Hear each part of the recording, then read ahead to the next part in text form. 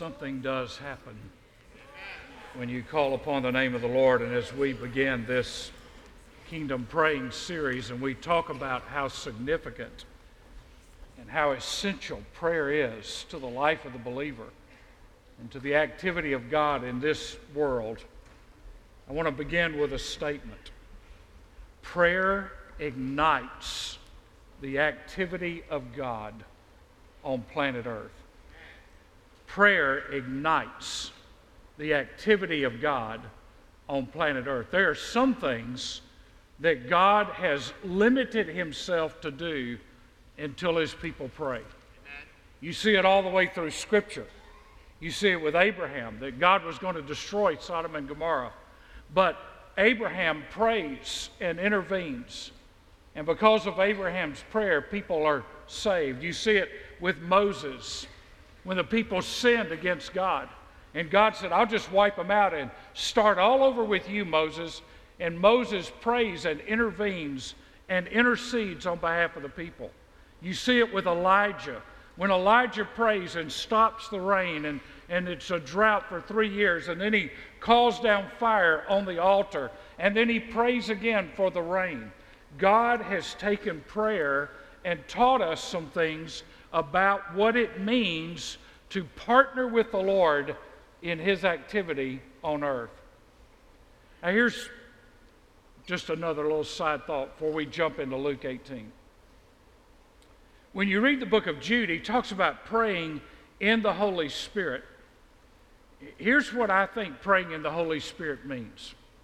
It means that the Holy Spirit prompts you when to start and when to stop. Amen. When to stop praying and start believing. The Holy Spirit of God in us prompts us when to start praying about something, and also when we need to stop praying about something and believe that God has heard our prayers. The book of Nehemiah, there over and over he's facing conflicts. And over you see a phrase something like this: nevertheless, we made our prayers unto God. So if I'm going to live well, I have to learn to pray well. If I want to see God's activity ignited in my life, in my family, in our church, then I have to learn to pray well. And I pray based on the promises of God. I pray specifically, not generally. Lord, bless those for whom it is our duty to pray. Well, who is that? And what are you praying for? And how are you going to know if you get an answer if you don't pray specifically? And we pray not to be heard by men, but to be heard by God. And we're going to see that a lot tonight. Tonight we're looking at the prayer of the tax collector and the prayer of the Pharisee, and how God heard one prayer and he did not hear the other one. But does prayer matter? Or is this just something the church does to take up time? Is this something we do to try to twist God's arm? After all, God knows everything. And if God knows everything, why do we need to talk to him about anything? Because he already knows it. And after all, God is sovereign. He's going to do whatever he wants to do. So why do we need to pray? We need to pray because we need to be in partnership with God in his activities on this planet. Your kingdom come, your will be done on earth as it is in heaven. See, prayer is not giving God a grocery list of all the things I want. Sometimes people pray and they're like a kid. You know, they put all the stuff that 2-year-olds want right in the place where they sit in the grocery cart. So that as you're going by to get mayonnaise, they're reaching for Twinkies and for chocolate chip cookies, and they're going, oh, that's what I want. That's it. Sometimes we approach prayer like that. We think, I want to ride in the cart and grab everything off the shelves that I want. No. It's not to give God information. It's not to get what we want. It's for us to understand that God has a plan for us and for the world in which we live, and he wants us to be a part of it. It is not a grocery list of our needs. It is a surrendering to God that he knows what is best for us, and we get to join him in it. So the purpose of prayer is relational. That's why it matters. It's relational. See, prayer doesn't change God. If you think that prayer for 1 minute changes God, it doesn't. Prayer changes us. It makes us reliant and dependent on the Lord, acknowledging that we can't fix it or figure it all out. Prayer is active. It is not static. It is active. It's not static. It's not just repeating a few phrases that we learned and we heard somebody pray and we said, well, that's a good phrase. People said amen when he said that. I'm going to use that phrase the next time I pray. That's not what Lord, teach us to pray means. Lord, teach us to pray means teach us how to have an intimate relationship with you so that I can bring everything before you and hear your heart on these matters. So Luke chapter 18, verse 1. This is a parable that Jesus is telling. Now he's telling them a parable to show that at all times they ought to pray and not to lose heart. So, if I don't pray, I'm going to lose heart. Right? That's what he just said. I'm to pray so that I won't lose heart. Saying in a certain city there was a judge who did not fear God and did not respect man. There was a widow in that city, and she kept coming to him saying, give me legal protection from my opponent.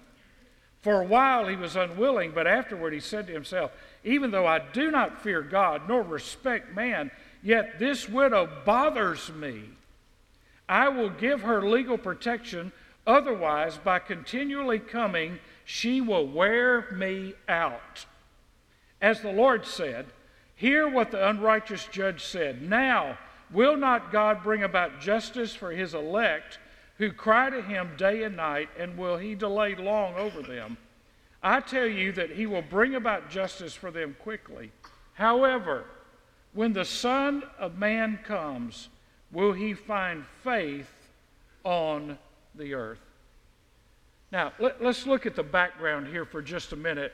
This is a contrast between this judge and this woman. And if you look at this parable in the context of the Gospel of Luke, he has been talking about the coming kingdom.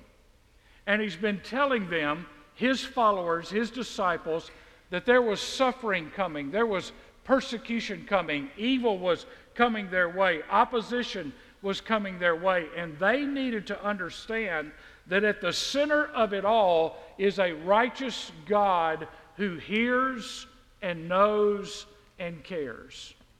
That when we are in the midst of suffering and trials, that God sees and hears and knows and he cares. And so he tells them this parable about prayer to remind them that we have a heavenly Father who understands what we're going through. God is not clueless about what we're going through.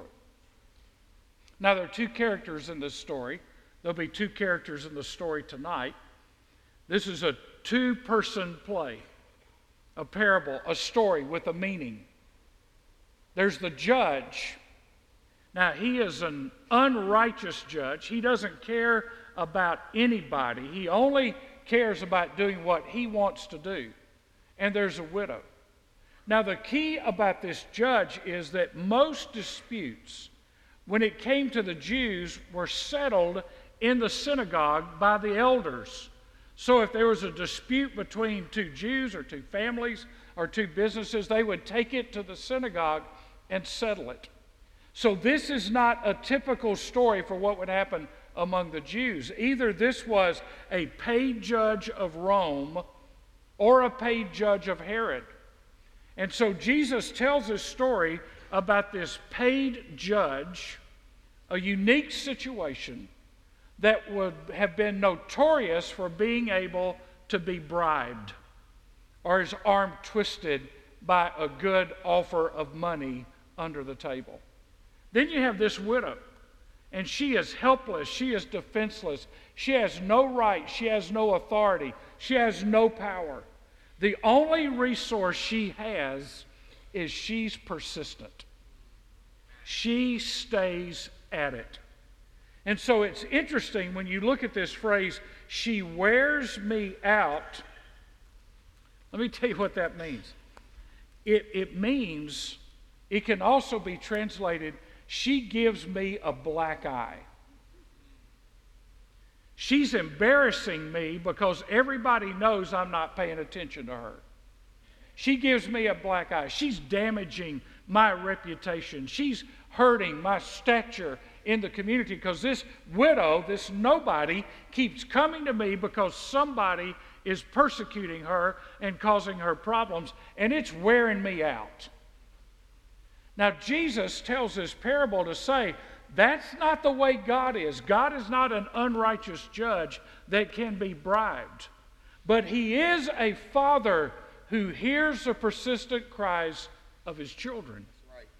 He is a God who cares when we cry out to Him, when we understand we have no place else to go, no one else to turn to, that God hears us and He answers us. Now, this is not to say that God will give us whatever we want.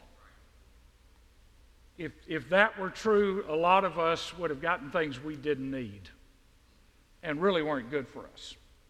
God is a Father, and He knows what is best for us. He knows what we need and what we don't need. He knows the difference between what we say we need and what we want and what we really need. And so here is God who knows if I gave you everything you asked me for, it would hurt you, not help you.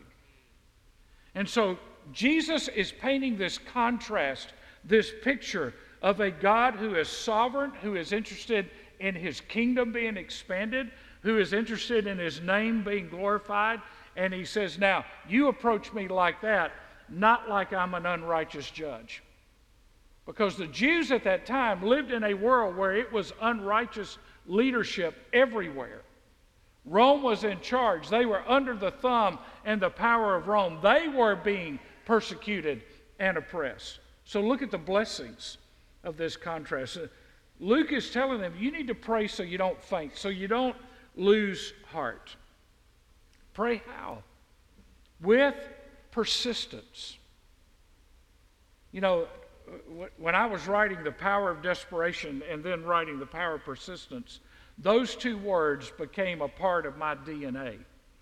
Because I learned as I began to study and read and think and write that God is looking for people who stay at it.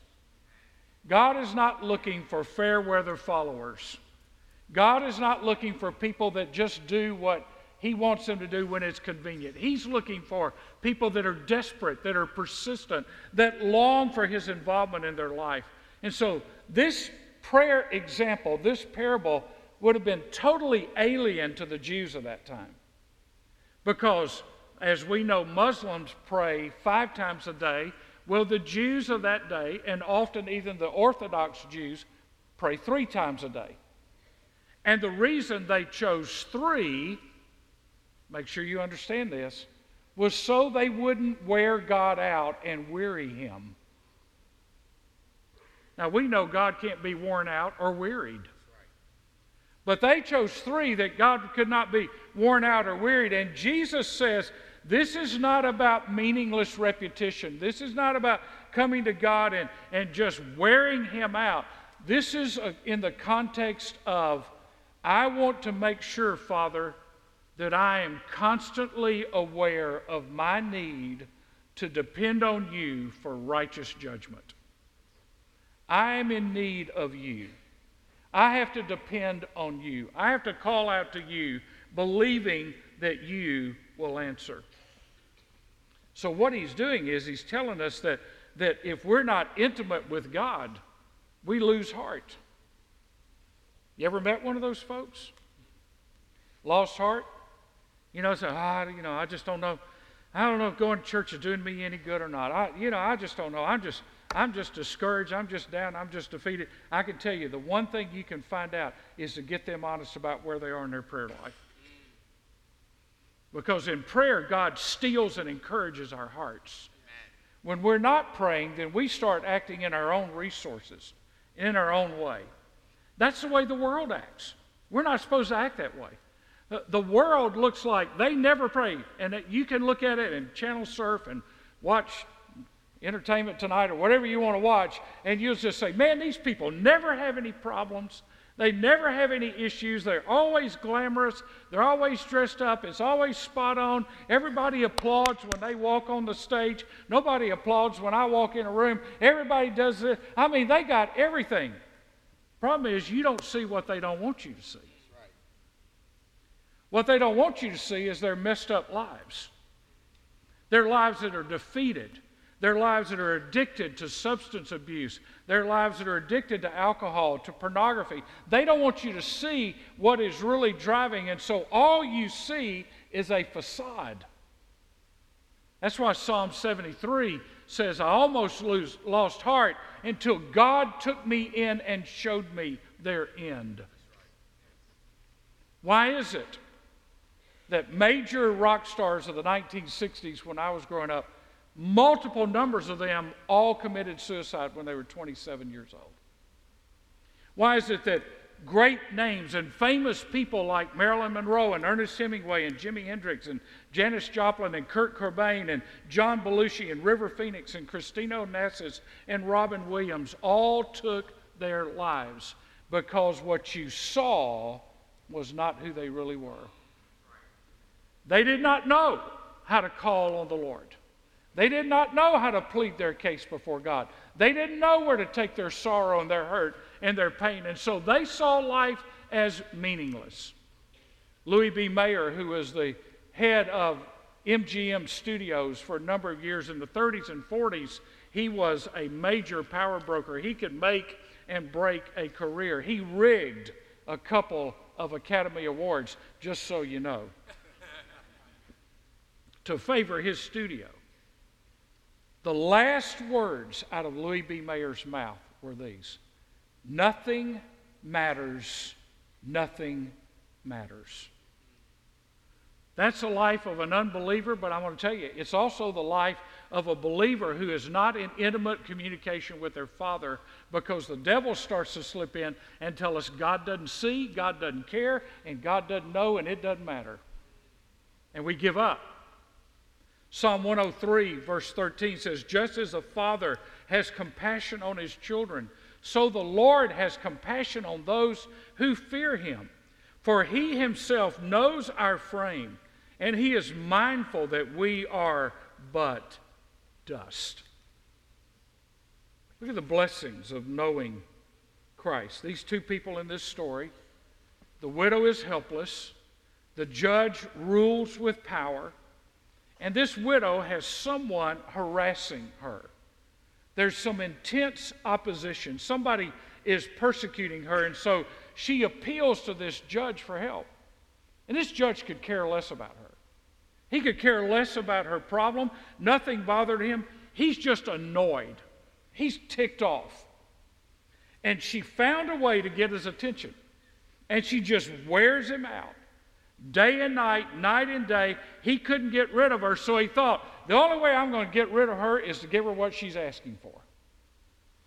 Now, if an unrighteous judge will do that, what will a righteous father do for his children? He has compassion for his children. This widow figured out that the key to power was persistence. Now, the contrast here is between the righteous judge and a righteous judge, between an unrighteous Roman or Herodian judge and a righteous God. And she keeps coming to him day after day, week after week, however long it was.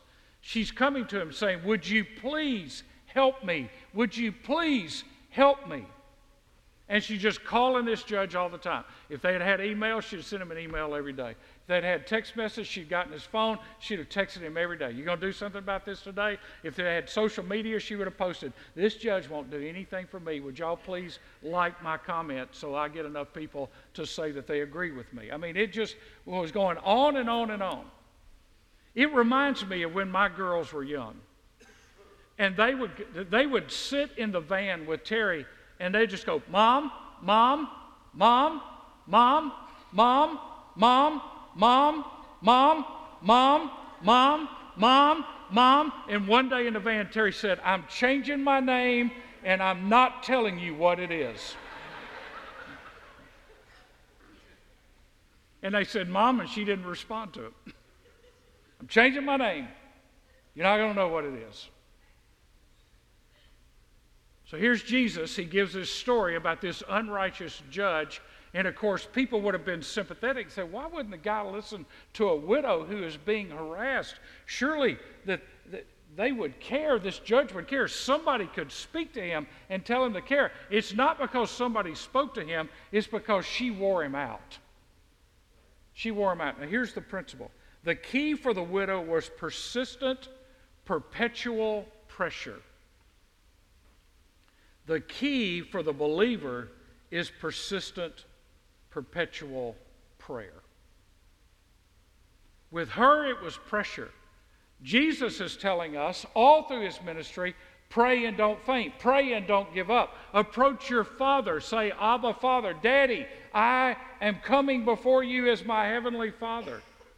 You see, when we're up against the wall, when there's opposition, we are supposed to take the position of prayer.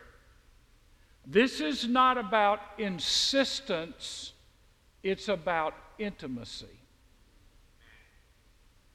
God should not be expected to hear us because we are insistent, but because we are intimate. He hears us because he knows us. This persistency stirs the heart of God. Look at verse 7. Now will not God bring about justice for his elect who cry to him day and night, and will he delay long over them? Now remember, he's talked about the second coming and the times in which they live, the age in which they live, and what Jesus is saying as he begins to turn this parable is God is going to make all things right. Nobody is going to stand before the throne of God and say, God was unfair to me. God never did what he should have done in my life. Nobody is going to have a beef with God when they get to heaven because he does all things well. So, we aren't pestering God. We're persistent. We're prevailing in prayer. We aren't trying to browbeat him and trying to blackmail him. You know, I heard a guy years ago say, God, if you don't do this, I'll quit serving you. I'm sure nobody in heaven panicked. I'm sure he did not dispatch angels to say, oh my goodness, that guy's not going to serve me anymore. Let all of heaven crumble. That's a high opinion of self and a low opinion of God.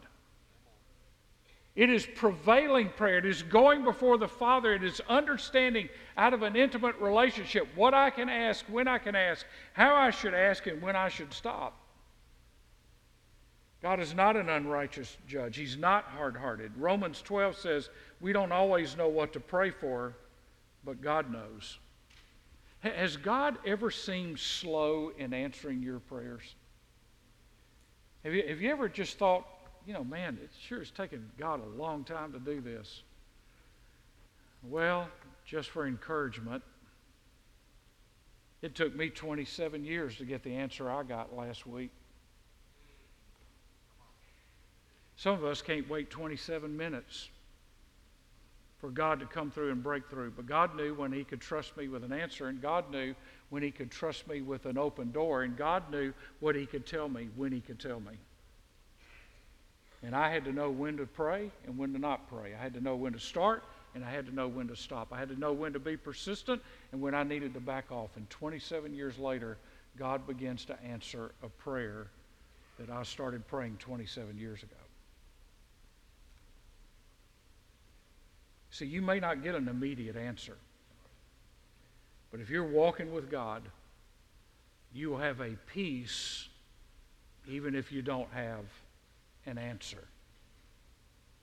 And sometimes the peace is more important than the answer. To know that God sees and God hears and God cares. Verse 8, he will bring about justice for them quickly. You see, what we need to understand is not all of our prayers are going to be answered in our lifetime. Not everything we've asked for we're going to find out here. Or is going to be answered here. There are prayers that were prayed by saints that have gone before us that are in glory that are still in operation. They haven't been answered yet. When you pray, even so, come quickly, Lord Jesus, it hadn't been answered yet. But it doesn't mean we quit praying it. Because we believe that Jesus is coming back. That's what Jesus is saying here. In Luke chapter 17, he's reminding them that these disciples and us live between the two comings of Christ. The first coming as Savior and the second coming as King to rule over the earth. We are between two comings. And in that time between two comings, there will be evil and suffering and persecution, regardless of what some TV preachers tell you. And giving them money is not going to take it away. There will be evil, there will be suffering, there will be persecution. But God has the last word, and His word to us is in this in-between time, between the first and the second coming of Jesus, stay on your knees. Stay faithful, stay focused, stay prayed up. You see, it doesn't make sense, but I can seek God. He may not answer, but I can call on Him. And so then he ends this prayer abruptly. I mean, he almost just turns a sharp corner. And he says, when the Son of Man comes, will He find faith on the earth? He didn't say if the Son of Man comes. He says when the Son of Man comes. And he didn't say when the Son of Man comes, will He find you praying? He said when the Son of Man comes, will He find faith? Because you see, faith and prayer are intertwined. You can't pray without faith, and you can't have faith without prayer.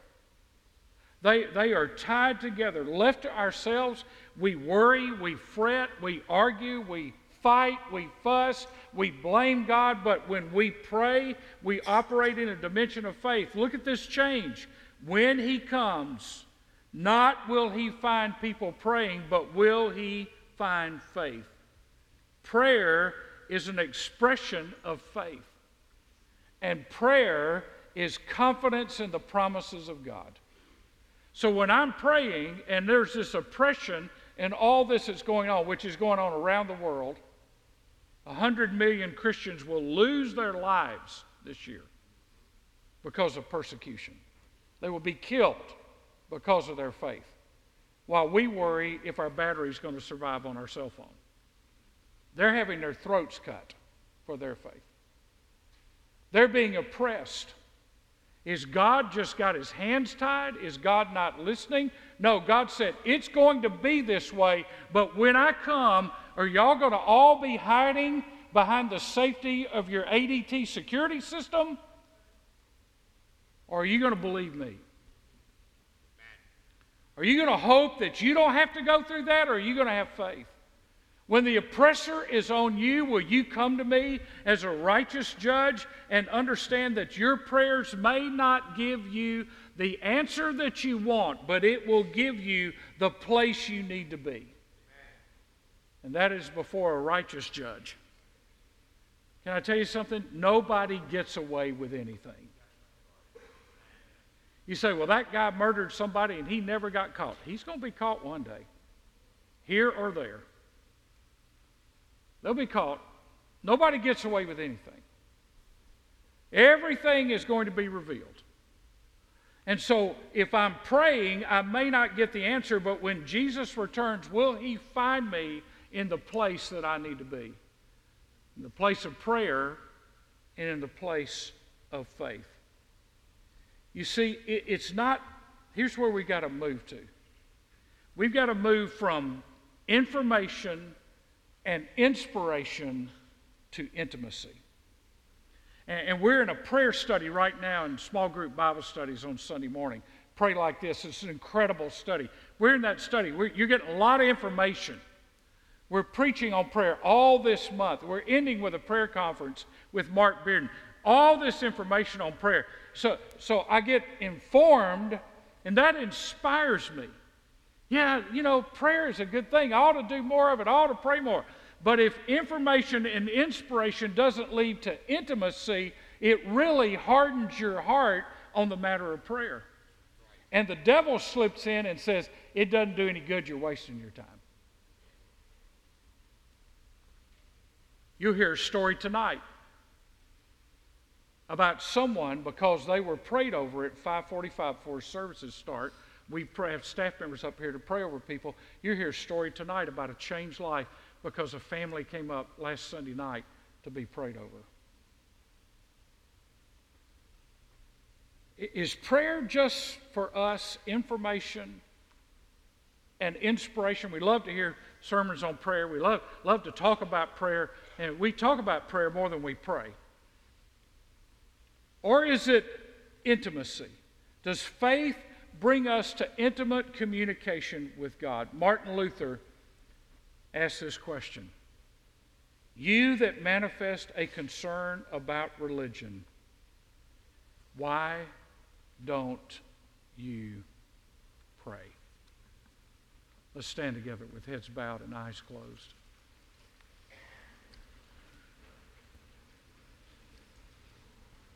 Now, you may be here this morning, and the prayer that you need to pray is, Lord, I'm a sinner. And I know that I don't have a relationship with you as a heavenly Father. I know about you as God, but I don't know you as a loving Father that sent His Son to die on a cross to pay the price for my sin. And today I want to pray. I want to ask God to change my life through His Son, Jesus Christ. So in a moment, we're going to give you an opportunity. You can step out right now from where you are, in the front, the back, in the middle, wherever you are, and come down and find one of these men and say, today I need to give my heart and my life to Jesus. I know that God cares and God sees, that God knows, and I know that He sent His Son to die for me, and I need to find out how to have that kind of relationship with Christ.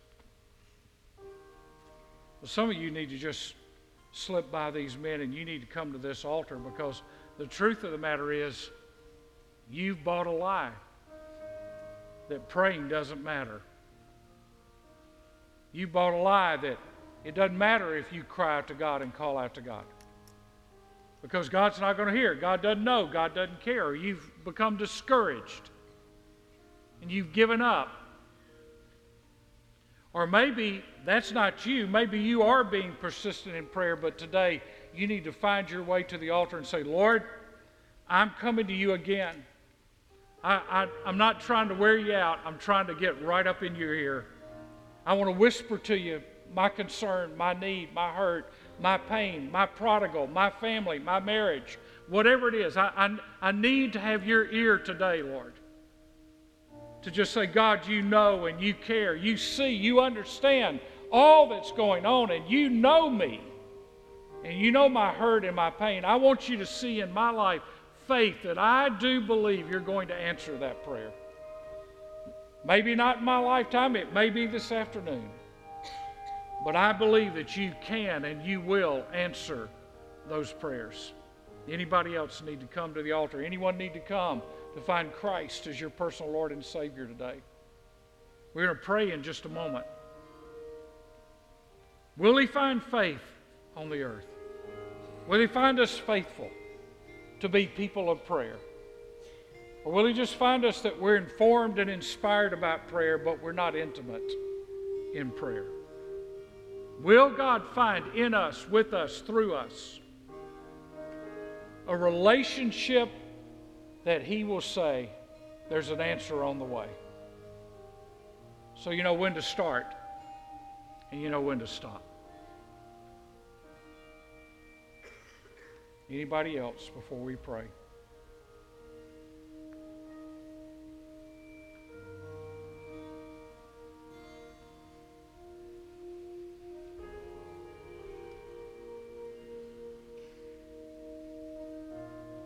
Father, all throughout this room there are needs. There are physical needs, financial needs, spiritual needs, emotional. There are hurts and there are pains. And we've listened to the whispers of our enemy, the devil, and of our frail flesh that have spoken to us and said, it doesn't matter, and God doesn't care. Or we've listened to a lie that we can get whatever we want. The truth is, you are a loving Father who gives good things to His children. Lord, even at our best, we are still sinners when we give to our children and love on our children, but you're a Father who gives the best to His children. The peace of God, the power of God, the presence of God in an intimate relationship with you. May we be a people who call out and cry out to you, knowing that you are a righteous judge, that all the books are going to be balanced and the accounts will be settled one day, and that we are in your hands and we can trust you with our needs. Lord, we are like the widow. We are helpless and defenseless, and we need you. And so we call to you.